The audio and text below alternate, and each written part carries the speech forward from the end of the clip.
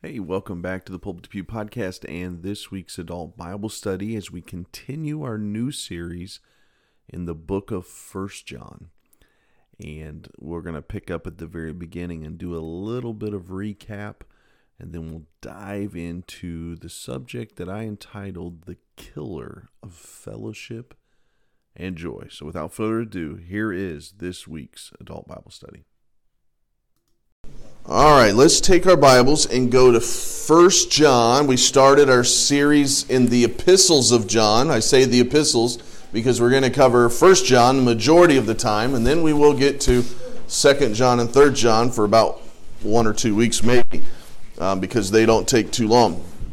But we are going to start. We've started last week in this new study, and I joked at the beginning of class, and I said, what is Gnosticism? And so I don't expect you necessarily to remember that from last week, but remember last week I did say this, that there was a growing number of false teachers that were creeping into the church, and John was burdened. How many disciples were left as John wrote this? Anybody remember? None, just John. Yeah, he was it. So you got John. I think emotionally, he's watched all of these ones that he grew up, that he kind of ministered with for 3 years. He's watched them all die, and not die easy deaths. They all died a martyr's death. And he's left, but he's been ministering to these churches in Ephesus, and he sees these false teachers come in, and he begins to deal with them. And I'm not going to review a lot about that from last week, but Gnosticism was this teaching. It means special knowledge, and it was this teaching that mixed pagan mysticism and Greek philosophy.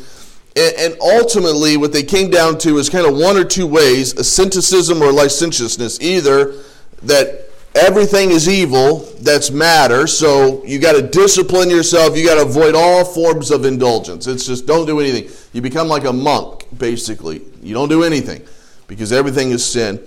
Or you go to the other extreme in licentiousness, which is what they dealt with a lot in the New Testament time they wrote about. But it's basically live however you want. Your body is evil, but your soul's good, so do whatever you want. It's all going to be forgiven in a sense in the end. And both were wrong. But then there was a couple of doctrines that came out of it, Docetics and Cerinthians we talked about. But ultimately what it was false teaching coming into the church. And so he dealt with that at the beginning of last week when we were talking about, but when he finished, and let me get to my actual notes today, when he finished attacking this false teaching, he then affirmed the reality of Christ. And that's important because they remember that some of these false teachers didn't believe that Jesus actually came, that maybe it was just a spirit, or that he wasn't virgin birth and all this. So John affirmed the reality of Christ both eternally. He said he's from the beginning. Historically, he said, I was there. I witnessed him. I touched him. I leaned upon him. He was alive historically, but then, as I already dove into experientially, he said, I experienced Christ. I know that he exists. How many here have been to the Grand Canyon? Now, what if I said, no, you haven't. It doesn't exist.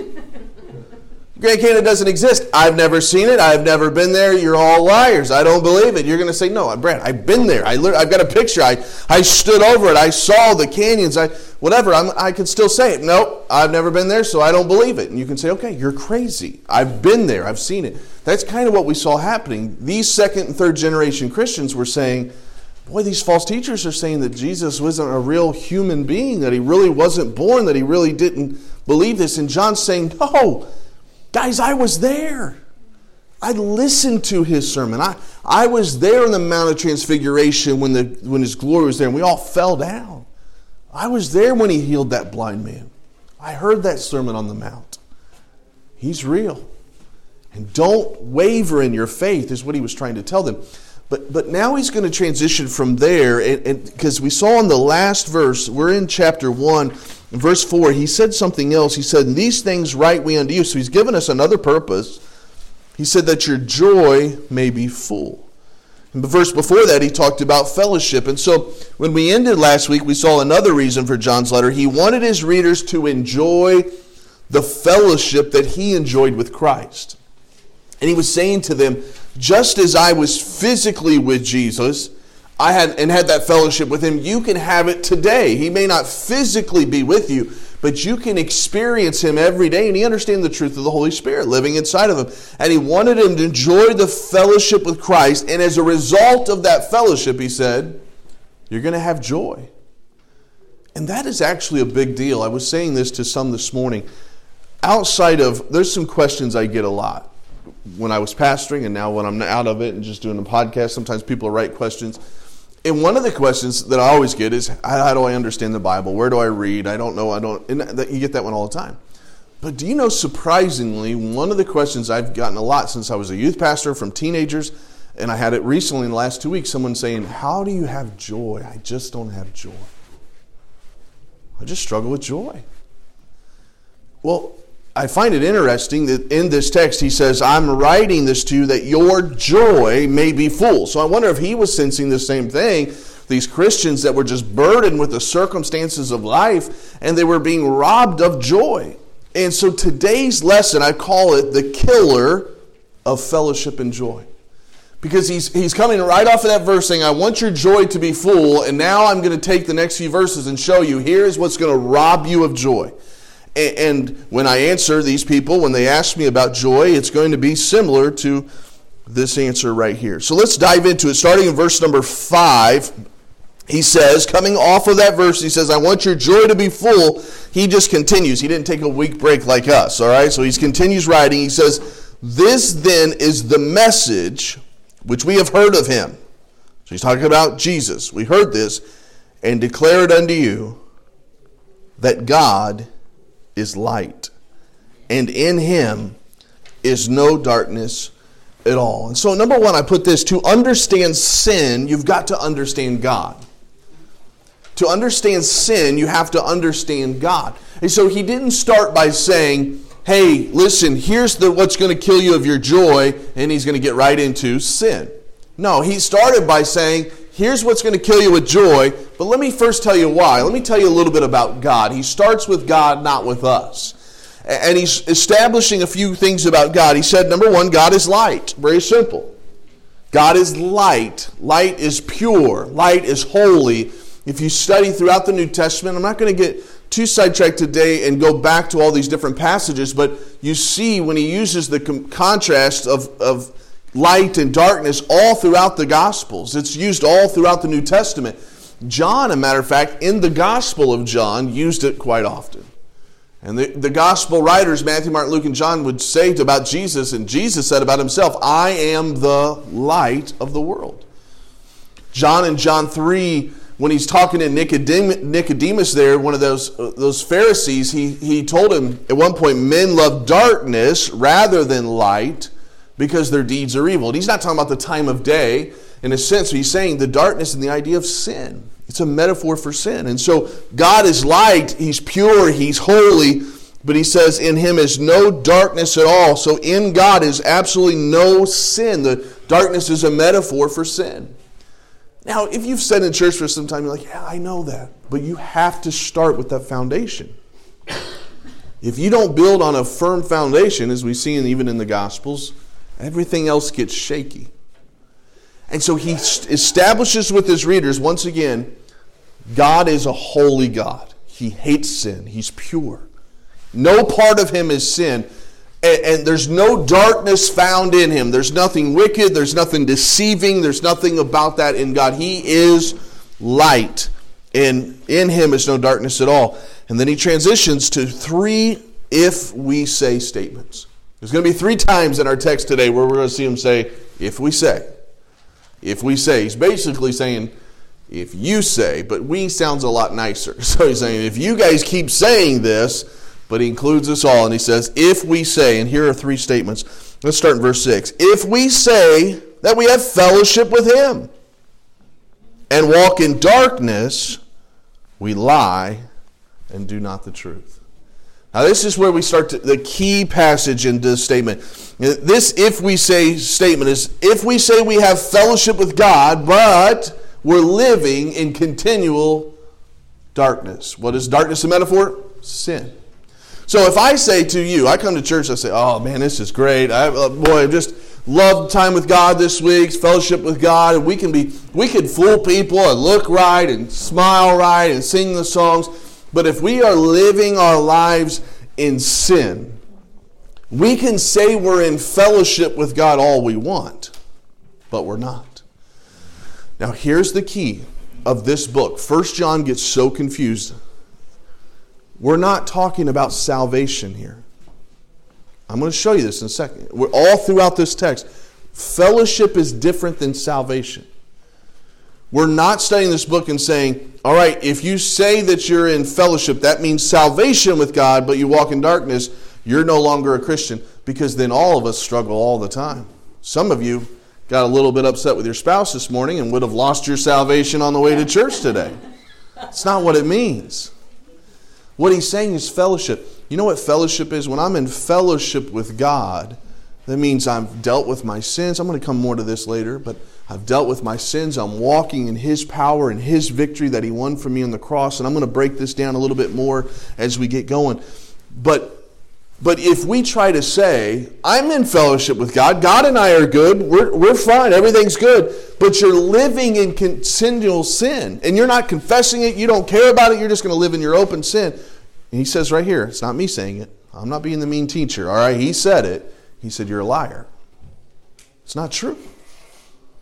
Because remember, we got to go back to our foundational verse. God is light, and in Him is no darkness at all. So if we say that we're walking with Him in fellowship with Him, but we live in sin, we're living in sin, and we don't deal with that sin, which I'm going to talk about later, you're lying. You're not in fellowship with God. I always illustrate out of fellowship with God as a kinked hose. And I always illustrate that if Aaron and I were growing up together and he was trying to get a drink out of the hose, you know what I would do as his brother back then? I would take that hose and kink it. He'd be looking at it, and then I'd unkink it. Boom, it would hit him. The water's there, but when you kink it, all of a sudden, it's out of fellowship. There's no results. But as soon as you deal with that kink, there it is.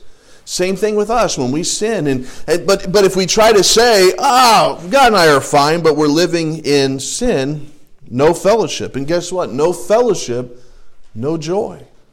That's why he's writing this book.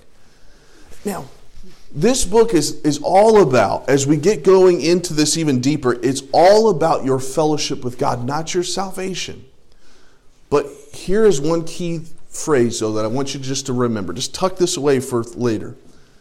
When you're out of fellowship with God, you don't feel saved. So I get a lot of questions to me when people say, I don't even know if I'm really a Christian.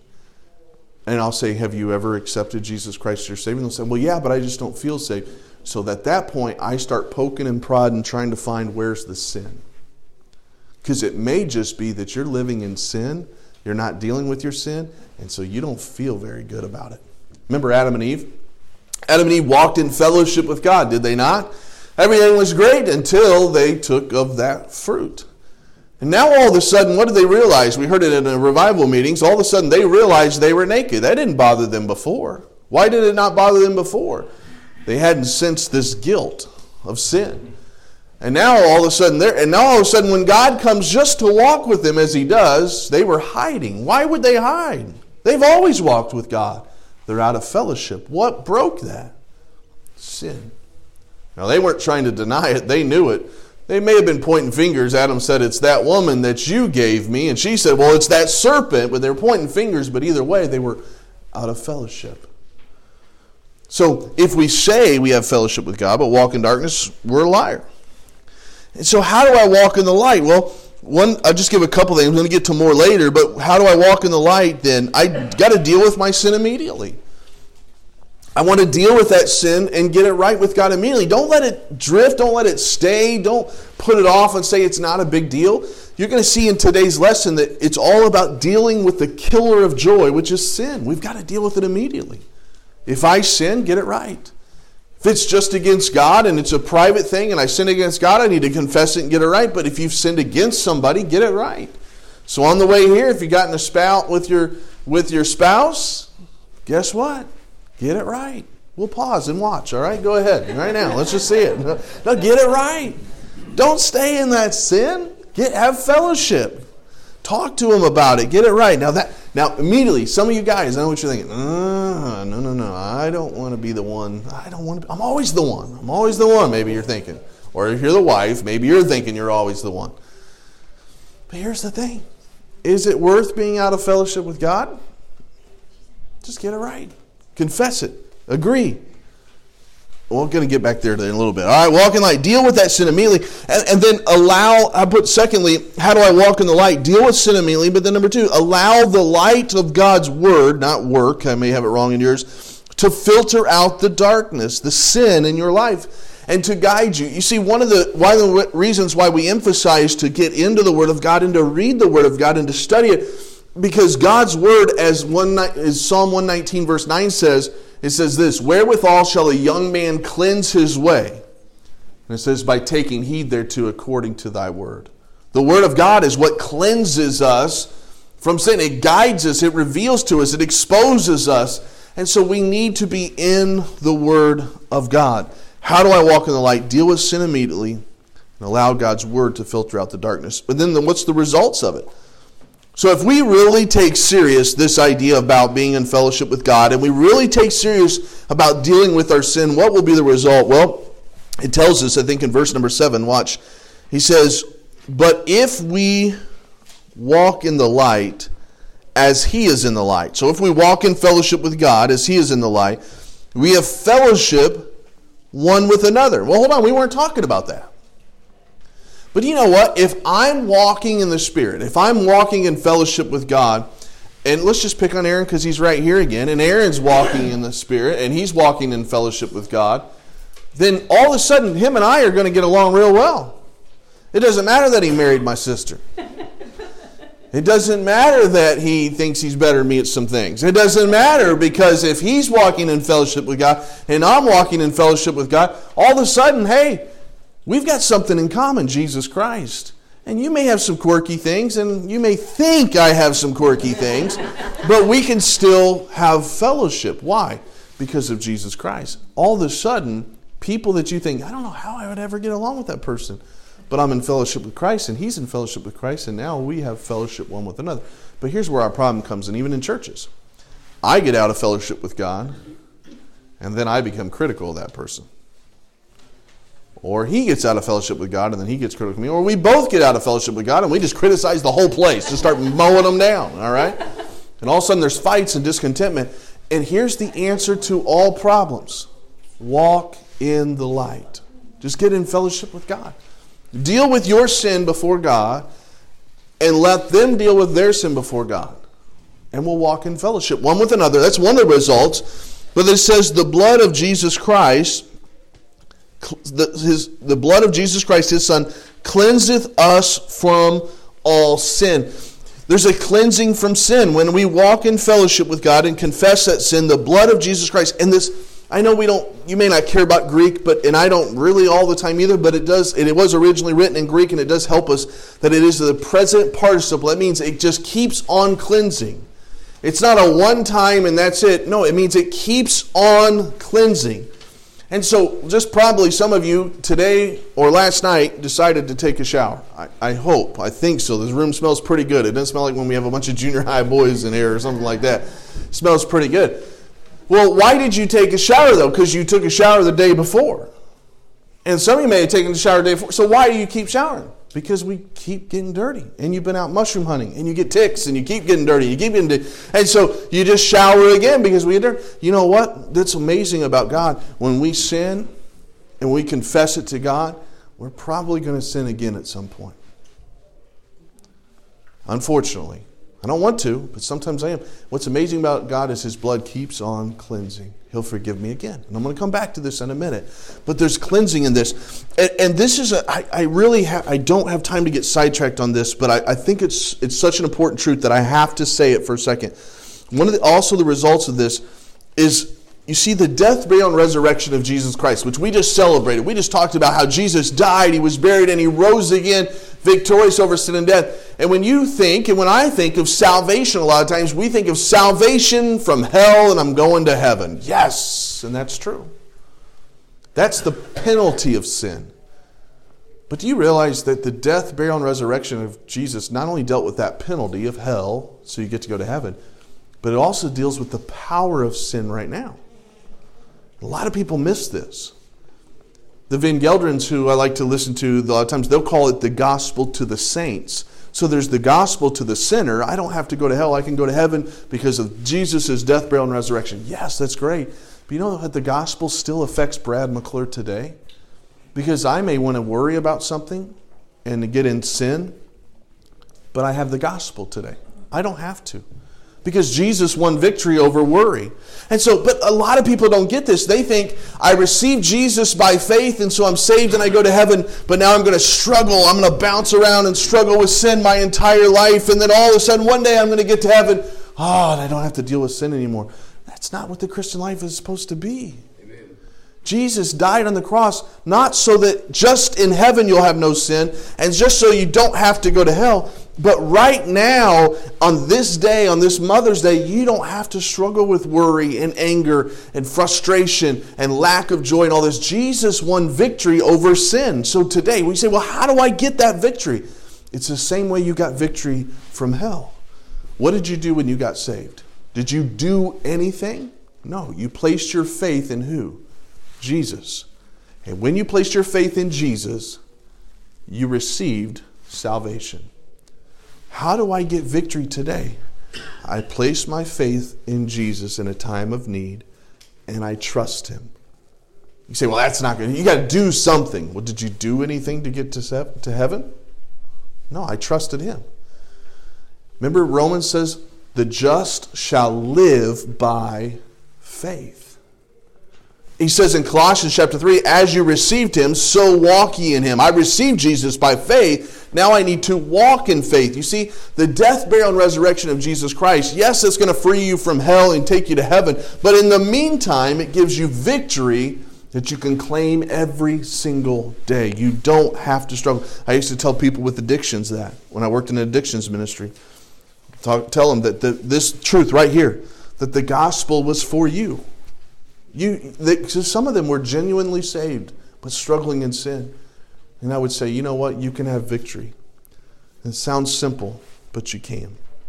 All right, I'll have to touch more on that later. So he says, if we say we have fellowship, but we walk in darkness, we're not in fellowship with God. It doesn't mean you're not a Christian, but you're not in fellowship. Christians can be out of fellowship with God. I probably better touch on this real quick, though, before I move on. I'm never going to get done, but I better touch on this. Can someone claim to be a Christian, though, and not really be a Christian? It can happen. You know, sometimes there's times that people say that they're a Christian and they make a decision, and you just never see any fruit in their life. You never see a change. Years and years and years go by, and you never see any change. Are they really a Christian? Here's my answer. And I had to tell this to a mom whose son had just been killed in the military. And she asked me, was my son a Christian? And here's what I said. I don't know. I don't know. And here's what I said. He told me he received Jesus Christ as his Savior. But I don't know. And I hated to say that, but I didn't want to give her a false hope. But you know what? The truth was, I never saw any change in his life. But my position on that is, it's not my job to be a fruit inspector. I'm just to be a fruit bearer. So I don't go around my life saying, well, I haven't seen a lot in your life, so you may not be a Christian. And you, I don't know, Dan, I've been around you for a while. I'm not going around trying to be a fruit inspector to determine whether or not you're a Christian. Yes. That's between you and God. I'm just to be a fruit bearer. I want to share the gospel with you. And if you live your life in such a way that we have to, at the end of your life, say, I don't know, then you're leaving your family with a situation where they're just going to have to hope that you're in heaven when they get there. They don't know. So, yes. Experience. Someone being under fire. I've been there. Yeah. There's no atheist. Oh, yeah. I guarantee that. Oh, I guarantee that, too, yeah. Well, the Bible says you're without excuse in Romans 1. I could get sidetracked there, but yeah, there's no atheist. But what a sobering thought. But I tell you, if we say we have fellowship with God, if we want to say I'm walking with God, I'm in fellowship with God, but you're living in sin and you won't deal with that sin, the Bible says, not me, he says, you're a liar. Now, number 2, if we say, now here's another one, if we say we have no sin, we say, no, I don't have any sin, I don't sin anymore, in a sense that we say we have eradicated our sinful nature, then he says, well, you're deceived. In verse 8, he says, if we say we have no sin, we deceive ourselves, and the truth is not in us. There are a teaching, there's a belief out there, some believe that you can get to the place where you no longer sin, that I've eradicated my sinful nature. I no longer sin. Well, just start making fun of them or something. They're going to sin. I just want to poke the bear sometimes and be like, I bet I can make you sin, but it's not going to. I've not ran into this too many times, but there are some that believe they can get to sinless perfection. And but he says, if we try to say you have no sin, you're deceived. We have a sin nature. Each one of us. Spurgeon said this. He said, he who cannot find water in the sea is not more foolish than a man who cannot perceive sin in his members, talking about his body. You know, we are sinners, and we have a sin nature. And we entered this world with a sin nature thanks to Adam and Eve that we talked about earlier. And so that sin nature means we all have a bent to sin. We all have that tendency. Then when I said earlier, we just poke the bear a little bit, we have a tendency to want to get to go to our pet sins. I think, I don't know if I put it in your notes, but I put a dog is not a dog because it barks because it's a dog. It's just in its nature to bark. And you and I, it's just in our nature. I've said to teens many times, if you take a pig and you can put makeup on it and do its hair, do whatever you want to do, paint its little hooves, but if you leave that door open, guess where that pig's going to go? It's going to go to the mud. It doesn't care how pretty you try to make it. It's going to go to the mud. And the truth is, Brad McClure has a sin nature that wants to bend towards sin. But Jesus Christ has been that mediator. And so what do we do, though, when we sin? Because we are sinners. We want to be in fellowship with God, and we want to have joy, but we do sin. What do? Verse 9 is a verse that you probably have memorized. If you don't, you need to highlight it, circle it, memorize it, live by it. This is our verse as Christians, because we want to be in fellowship with God, I'm assuming. So then here's what he says. If we confess our sins, what does confess mean? It means agree with God. God, I agree with you, this is sin. So if we confess our sins, he is faithful and just to forgive us our sins. That is that present participle. He's going to keep on forgiving our sins. And to cleanse us from all unrighteousness. This is our verse as Christians.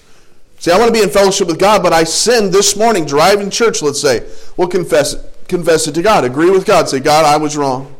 I told my wife, we're going to be late. You better get here. And I got an attitude. And God, I was wrong. God's probably going to whisper to you, go tell her. Go tell her too. But you know what? When you confess that sin and you agree with God, he's faithful and just to forgive you of your sin and to cleanse you from all unrighteousness. Every time. Now, sometimes people get scared at this, and I've had this in my life too. We say, well, what if I did something back in like 2003 and I can't remember it, and I sinned and I didn't confess it? And so now I want to be in fellowship with God, but what if I did something 15 years ago and I have no idea? And so and you can worry. Usually you're a worrier by nature, but you're going to worry yourself to death. Here's what I love about this. We need to confess what we know is wrong. If you can think about it, if the Spirit of God brings it up and you know it's wrong, confess it. If it was something that was private, then keep it private and confess it to God. If it was something that was public or to someone, you need to get it right. And then once you do, you're confessing what you know to be wrong. It's why that last part of the verse he says he'll cleanse you from all unrighteousness. All that other stuff he's going to deal with. You got to confess what you know and what you remember, and God will deal with the rest. And so don't go around worrying all the time saying, I don't know, I may be out of fellowship with God because what did I do back then? What I can't remember. No. God is so gracious. What he's looking for is that brokenness in your heart over your sin. And when you are broken and you confess what you know and what you've just done or what you have done, he will cleanse you from all unrighteousness. Everything that you can't even remember, he's going to confess you. He's going to deal with it. But then you have a clean slate. And if you happen to sin on the way home from church, because she picked a place you didn't want to eat at, or he picked a place you didn't want to eat at, you're right back in the same boat. Guess what? Stop, confess it, and get it right. And stay in fellowship with God. I got to move fast, but verse 10, he says this. Here's our last if we statement. If we say we have not sinned. Well, here's a person that says, I've never sinned. We make him, God, a liar, and his word is not in us. This is a difficult passage to understand. I tend to look at this as though the whole book is dealing with fellowship with God and Christians. I think he's almost going back to these false teachers here, and he's saying, if you believe you've never sinned, that's the first part of the gospel. First part of being saved is you got to realize you're a sinner.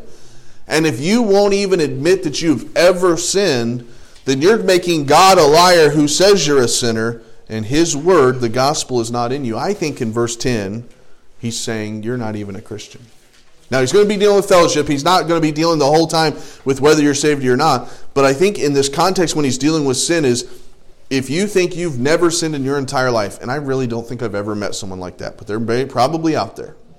If you think you've never sinned ever in your entire life, then you're making God a liar, and the word of truth is not in you. It's impossible. Only Jesus Christ has never sinned.